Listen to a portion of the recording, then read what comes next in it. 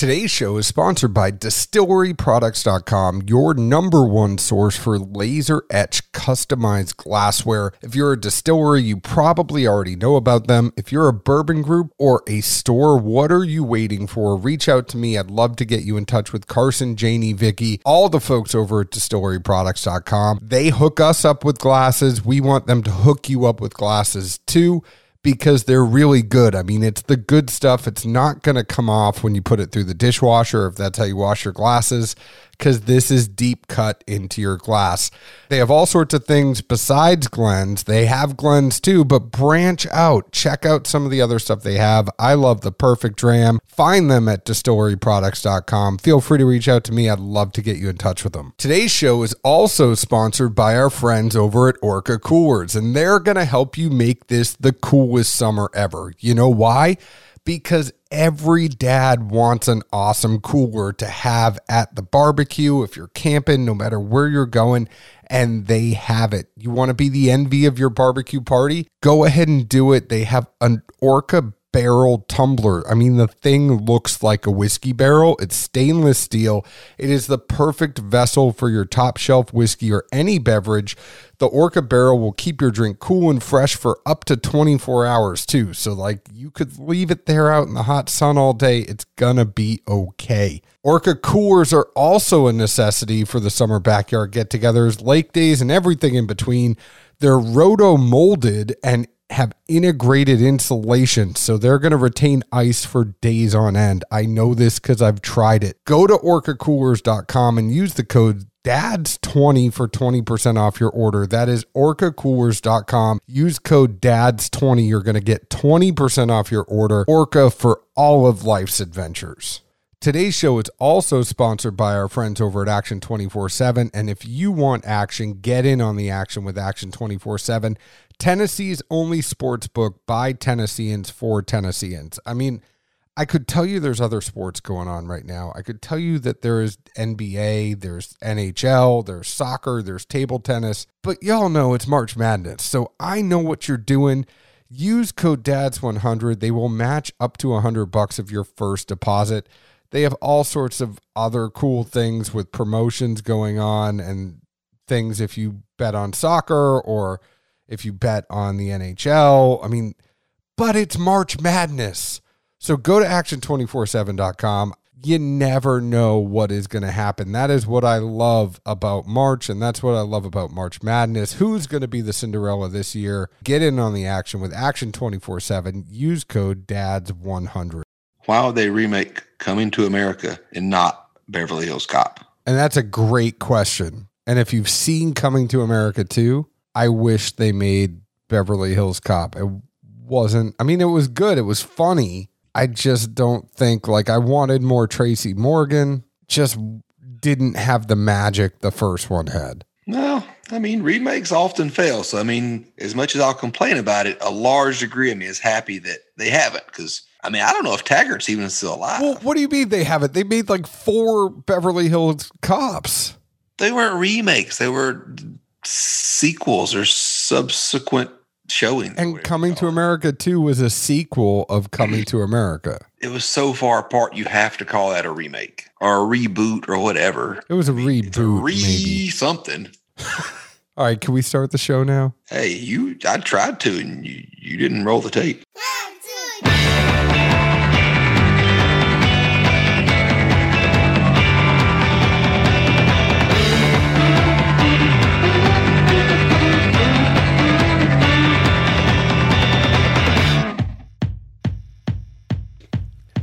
Hello, everyone. My name is John Edwards, and with me, as always, is Zeke Baker, and together we make the Dad's Drinking Bourbon. Wherever you are, whatever time it is, thank you for making us a part of your day. How are you, my friend?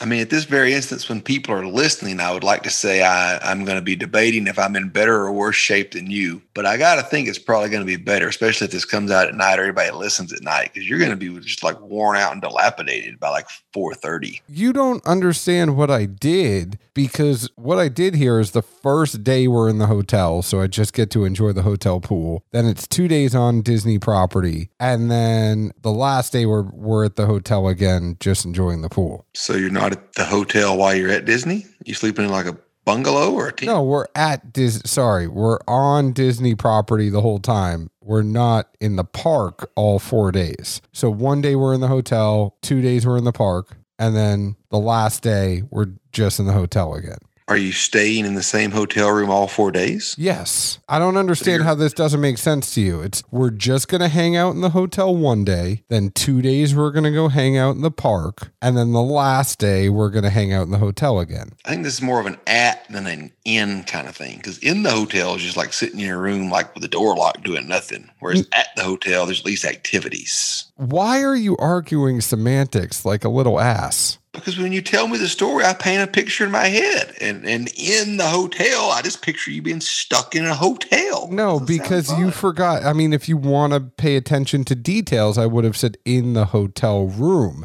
In the hotel is talking about the hotel on a big scale, like any place in the hotel. Well, I will end this strange topic with, I hope that the hotel has a champagne room and that maybe you end up in it at some point. I'm going to end up in the gym at the hotel. That's the only thing. Gym and pool. That's pretty much it. Like Tommy Boy and have you seen the weight room pool? 100%. Anyways, today we are drinking Buzzard's Roost Straight Rye. It is MGP distillate, but this was created by Jason Bronner, the co-owner of Bourbon's Bistro in Louisville, Kentucky. And anybody knows that Bourbon's Bistro is a great bourbon bar in Louisville. And the bourbon was originally sourced by MGP. Later, it was rebarreled in brand new charred oak barrels that were custom ordered to Buzzard's Roost specifications. This is 3 years old, 105 proof. You know it's MGP. It's straight rye. The mash bill's undisclosed. I don't think that this is 95.5 when all is said and done. I mean, I have to think some of this is blended because just the way it tastes to me, but that's a different story altogether. What are your thoughts? We only have 2 rye mashes, right? That most of us know about anyway, or I know about at least. If I know about a third, then I forgot about it. And that second rye, I thought was a pretty low rye, but that's also much more recently made, I was thinking. There's a 51% rye and then a 95.5. I mean, I don't know if it's the Rossville thing off the top of my head. There is a 51% rye, 45% corn, 4% barley malt. That is... Well, I mean by Rossville, like MGP started doing their own labels. They're putting some of their own juice out on their own. They have a rye product. Isn't that the Rossville line? I mean, whatever that line is, it has the other rye mash bill. So it is a blend of the 51% and the 95% in Rossville. Oh, where'd you find that all of a sudden? Pretty damn good at looking things up quickly. But are you as good as quickly closing out that screen? No, my bourbon room has a lock on it. You never know when the dogs are going to come in there. What did you think about this whiskey, Zeke Baker? Admittedly, working through this while bullshitting, and good and bad, the more we bullshit, the harder it is to think about what I'm doing. But nose-wise, I put down Rice Krispies and rye. And where I'm going with Rice Krispies is, when you kind of first, crack open that thing, you really get kind of the richness of the corn and stuff in there. But you also pick up the malt just freshly coming off those because they're just, so like covered in it. And I think that's what I pick up is that kind of rich, sugary malt aspect with the rye beneath it. My first notes on tasting this, and I will most likely write more when I punt the ball to you in a second. I just put down it's sweet, rich, and tart.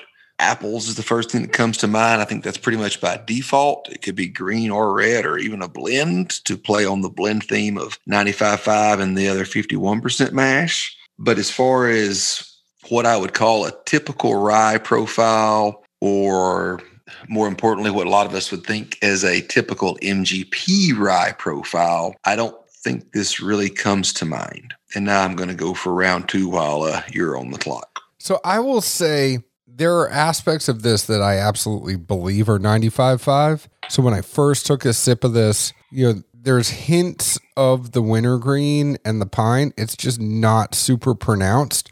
the first thing I thought of, and I know this mash bill is undisclosed, the first thing I thought of was this has to be a blend or something's different. And I would say it's like the wintergreen and the pine mixed with a little unsweet tea and a little bit of oak. And that's the way I would sum that. And it was just enough to take the biting of the wintergreen and pine that I normally don't like with a 95.5. Like whatever they did to this was the perfect amount to set it back to make me really enjoy it. Like, and we all know that I'm not a big 95.5 guy, just enough off kilter that I'm like, I could really enjoy this most nights. It's a good pour. I'm in.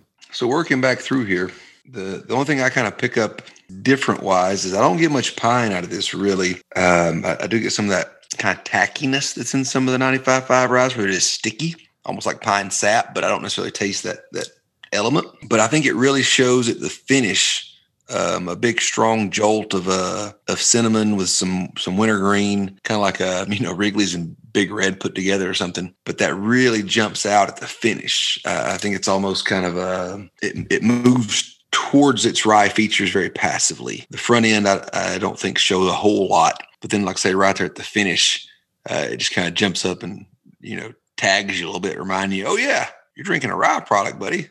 I get that. The other thing I wonder that at least I paid attention to in your play-by-player stats was the rebarreling. I think it'd be interesting to see what type of, char or toast or if anything else was unique about this, because clearly if they mention it, they felt it was important enough to be a necessary step in their process. Well, they didn't mention it. Other people mentioned it. They don't really have a website to talk about this. Well, somebody let the cat out of the bag. Either way, if it's out there, then that's an interesting step that clearly a lot of places don't take or feel necessary. But if they did, then I think it would be an interesting topic to hear, what led them to that step in their process. Well, actually, they do talk about it on their website. So they start by sourcing the best aged whiskey we can find, but the real magic is in our barrels.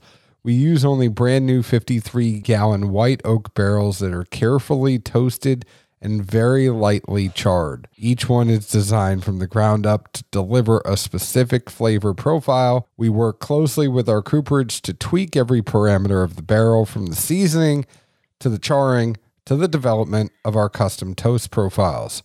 All of our barrels are unique and proprietary to our company, giving Buzzard's Roost truly one-of-a-kind flavor. After resting only a few weeks in our new barrels, the whiskey is purposefully transformed and ready for bottling. I'm not completely blown away by the whiskey, but that aside, to a different and larger discussion we've had off and on for a few shows now, more and more people are going to be getting juice from similar or the same sources. So more of it's going to taste quite similar. Here's people that, openly and admittedly sourcing, which is great. Then taking it a step further by blending two different mash bills, then even going one step further and doing a unique rebarrel process. Well, and we don't know if they blend. I want to make sure. We don't know. It tastes like a blend to me.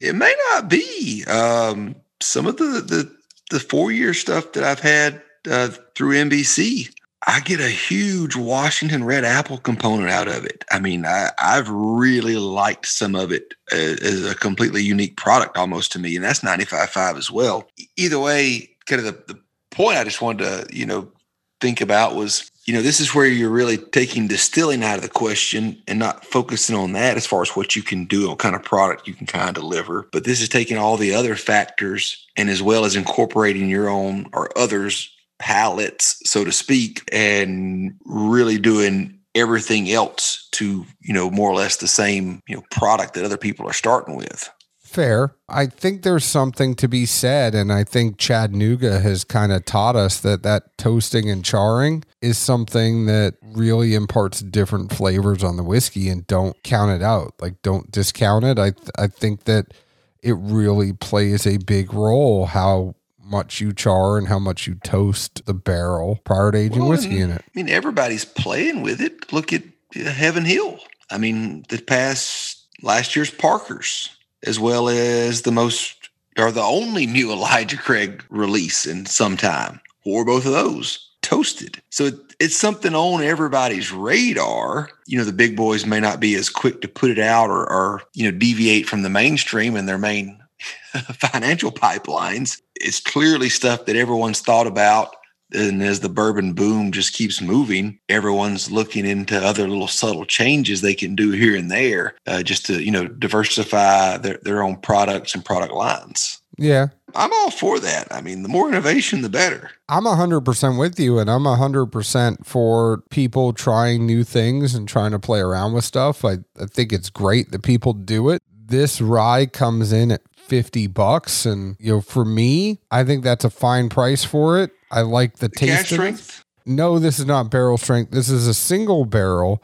They have a barrel strength that's 113 to 116 proof. Well, it's from a single barrel, but as you pointed out on a chat recently, it can't be called single barrel whiskey if 2 barrels are used, right? So it is a single barrel of rye that was re-barreled. So you could still call it a single barrel. You just can't call it. Rye gets away with things bourbon can't. No, bourbon, you could still call it a single barrel. That's what I said in that discussion group we had. It's still a single barrel of bourbon that was re-barreled, but it is no longer bourbon when you re-barrel it. You have to call it whiskey. So you could have single barrel bourbon re-barreled in another barrel. But then it's not bourbon, it's whiskey. Yes, but it's like how Angel's Envy says straight bourbon aged in port wine casks. It really should be whiskey when it's aged in the port wine cask, but they get around it by saying straight bourbon aged in casks. I mean, I get it. Sorry if this drug on for anybody, but I think at least John and I will agree that the takeaway at the end of the day is there's still no bourbon police. Folks could almost put whatever they want and they're not going to get arrested, quote unquote. And most importantly, either it's good or it's bad and you want to drink it. We'll leave it at that. TTB is going to start arresting people soon. I mean, if that's the case, I'm sure you've applied for a spot, right? Hell yeah. Big Cat here. Open your doors. Zeke, are you buying this at $50 or no? I'm on the fence. I hadn't played that card in a while, so I'm going to burn it. I'm impressed by this. I would really like to have those folks on at some point, and I'm sure they won't tell us all the ins and outs of proprietary things, but this is the type of innovation that I really like to see and hear about. As we said over and over, there's only going to be so many sources for juice, but there's a lot of people getting in the market and the game right now. Either you just put out the same thing as everybody else, or you find new and innovative ways to craft your own product out of the original base product and have something unique. And that's what I really appreciate right now. Well, I'm 100% in on this. And when I find a rye like this that doesn't taste so MGP 95.5 to me, I'm in. $50 I think is a solid price to pay for this. So I am a buy. And we want to thank the folks over at Buzzard's Roost for sending this our way. We really appreciate it. You can find us on Facebook at Dad's Drinking Bourbon, Twitter at Bourbon Dads, Instagram at Dad's Drinking Bourbon. Find us wherever you download your podcast. Chances are you already have because you're listening to us right now. Zeke, where else can the folks find us? I'm still hanging out here in good old Nashville, Tennessee, and Big Cat still sitting up in the Buzzard's Roost eating a turkey leg in the animal kingdom. Oh, boy. Oh, God. Cheers. Ciao.